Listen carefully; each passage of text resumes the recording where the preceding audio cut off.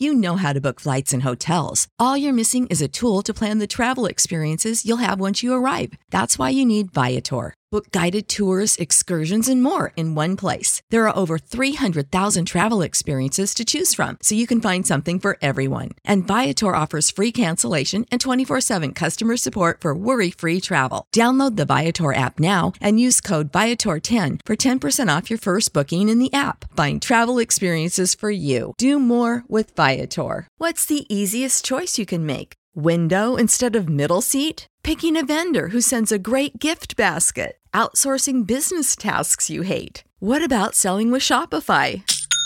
Whether you're selling a little or a lot, Shopify helps you do your thing, however you cha-ching. Shopify is the global commerce platform that helps you sell at every stage of your business. From the launch your online shop stage to the first real-life store stage, all the way to the did we just hit a million orders stage? Shopify's there to help you grow. Whether you're selling scented soap or offering outdoor outfits, Shopify helps you sell. Wherever and whatever you're selling, Shopify's got you covered. Sign up for a $1 per month trial period at shopify.com/try.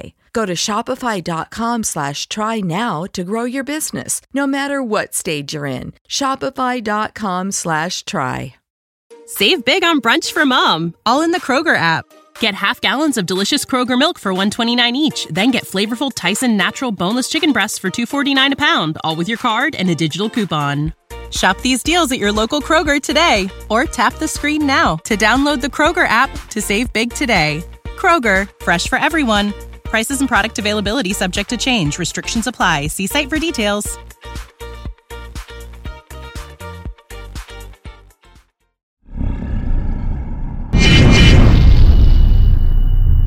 Stories Philippines Podcast.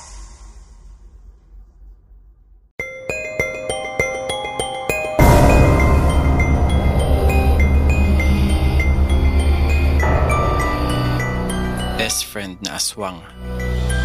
Hi guys, I'm Max, a high school student, and I believe that my third eye is open because I can see and feel other things which are not like ours.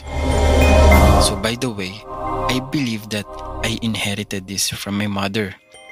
So before all my experiences, scary experiences to be particular, I want to share to you my mother's experience in the place kung saan siya lumaki. My mom lives in a place wherein maraming kababalaghan na nangyayari, and normal lang sa kanila yun. My mom had a best friend kung saan palagi silang nag-uusap, nagsasabay papuntang school, etc. But there was something special about her best friend. Pinaghihinalaang aswang ang whole family niya. Eto namang si mother, parang wala lang. They continued their friendship, pero nag-iingat na siya kasi binalaan na siya ng lolo ko. One time, gumala si mama doon sa bahay nila. Inimbitahan siyang kumain. Natural, binalaan na si mama na aswang sila, so nag-ingat nga siya.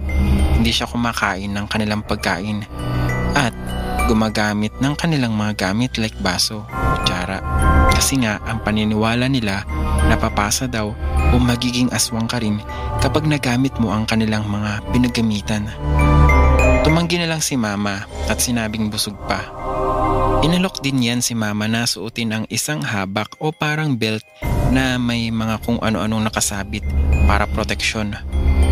Tinanggihan ni mama kasi meron lang sa kanya. At saka nagtataka siya dahil iba ang anyo ng sa kanya at sa kanila.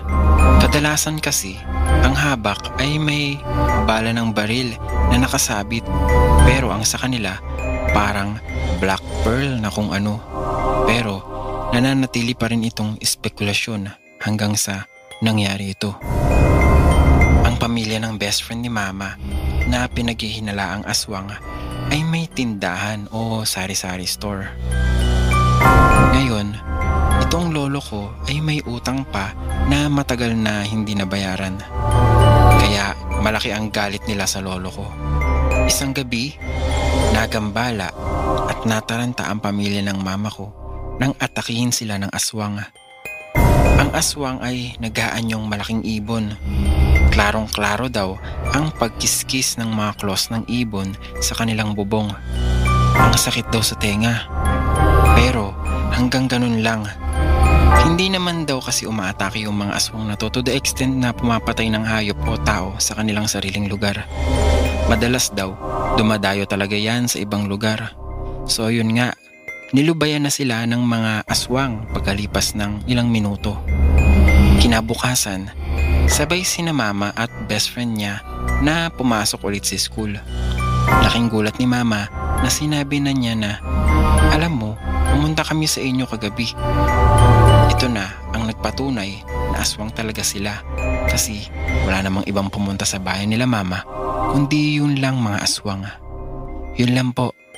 I will send more stories next time. By Maxted of Bohol. Hello guys, bago ko ituloy yung susunod na kwento, maraming salamat muna sa mga sumusuporta sa ating channel dito sa YouTube at maging sa ating Spotify.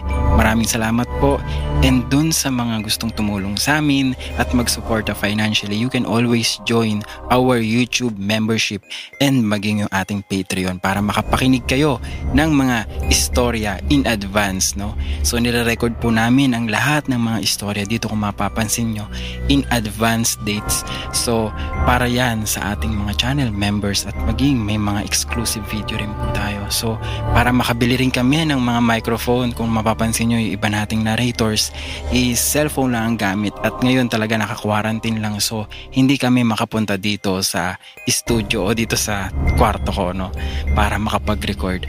So guys, inaanyayahan ko kayo, no, just click the link below and find ways on how to support us. And of course, dun sa YouTube, by watching the advertisement, by not skipping, malaking tulong yun para sa amin. Maraming salamat guys, and up to the next story.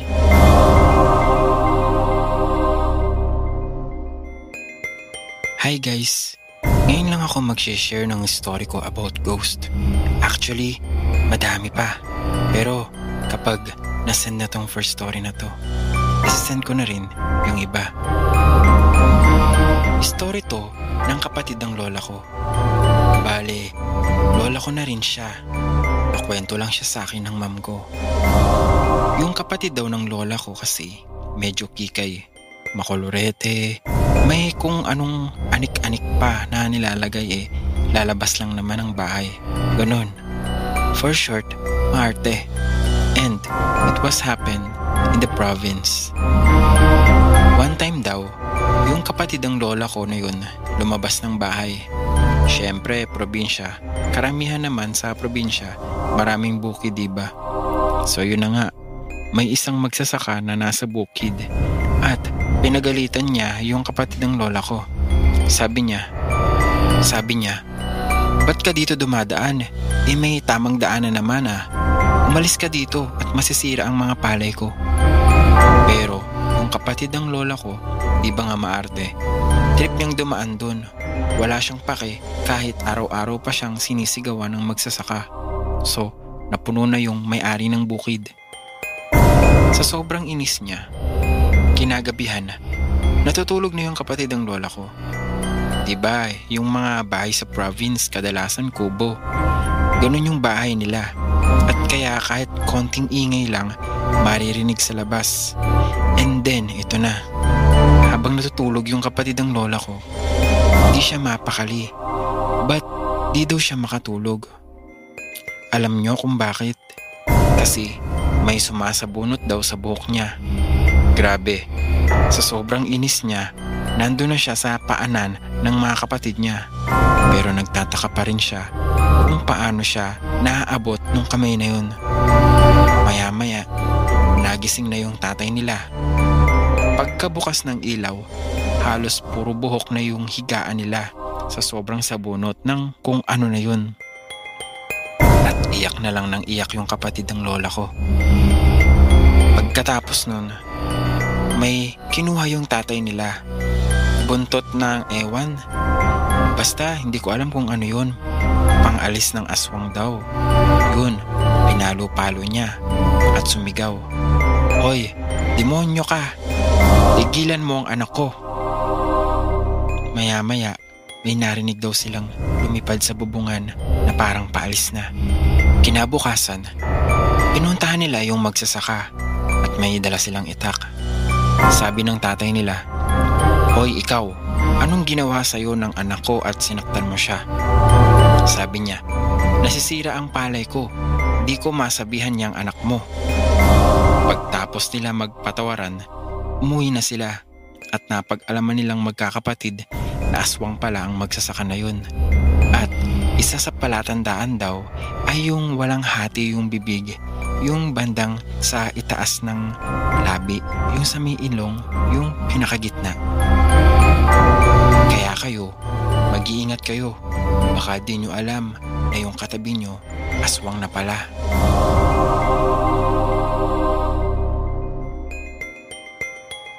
Hello everyone! This is my second time na mag-share ng story dito.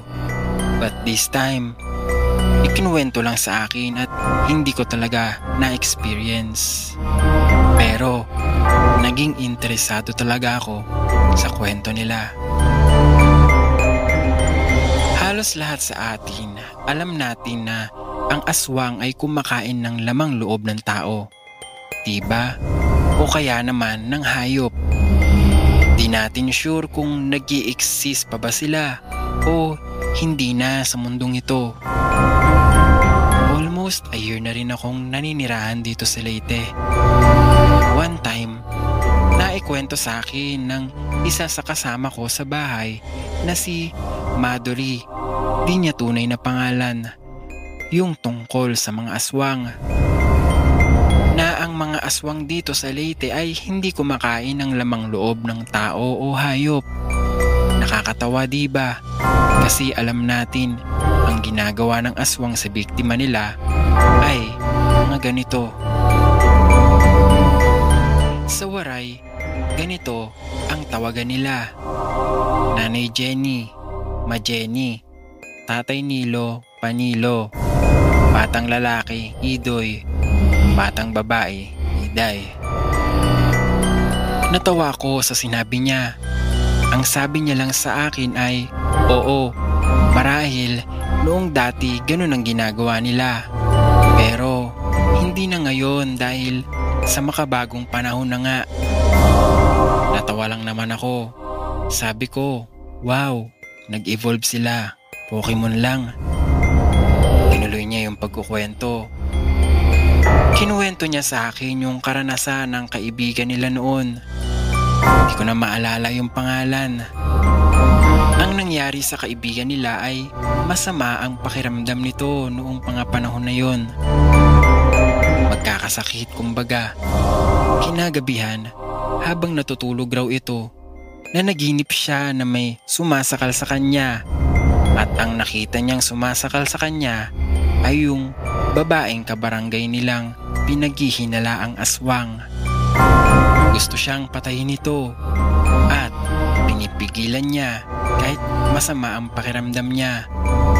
Nakipagbuno siya hanggang sa masipa niya ito at nahulog sa hagdan sa panaginip yung babae. At nagising na siya. Kinabukasan, nabalitaan na lang ng buong barangay na nasa ospital daw yung pinaghihinalaang aswang. Pilay raw dahil nadula sa CR. Ang sabi niya, hinayaan na lang niya dahil walang sapat na ebidensya na magpapatunay na aswang ito dahil makabago na nga ang panahon. Dahil uso na ang technology at malabo itong paniwalaan ng iba. Yun nga, ang aswang dito sa Leyte ay hindi kumakain ng lamang loob, kundi umaakyat ito sa silong ng mga kabahayan kung saan mayroong may sakit. At doon niya ito bibiktimahin sa panaginip. Ilang beses nang nakita yung aswang sa mga kabahayan kung saan mayroong may sakit. At ganon lahat ng kwento ng mga nakakaranas nito. Pero nakakatakas ito kapag susubukang hulihin. Itutuloy. May karugtong pa yung kwento. Itutuloy ko na lang kapag na-post na ito. Sa next chapter, ikukwento ko yung karanasan ng kamag-anak nila, maging ni Madoris Aswang. At yung ano bang nangyari doon sa babaeng pinaghihinala ang aswang. Maraming salamat po kay Mark Hill.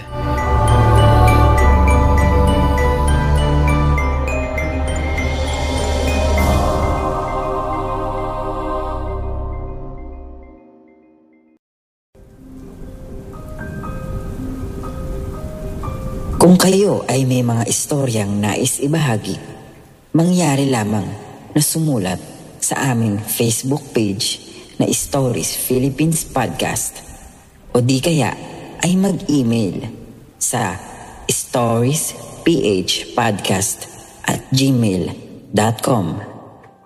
Matatagpuan ang mga link na iyon sa ating description. Hanggang sa muli, maraming salamat mga kaistorya. When you visit Arizona, time is measured in moments, not minutes. Like the moment you see the Grand Canyon for the first time. Visit a new state of mind. Learn more at hereyouareaz.com.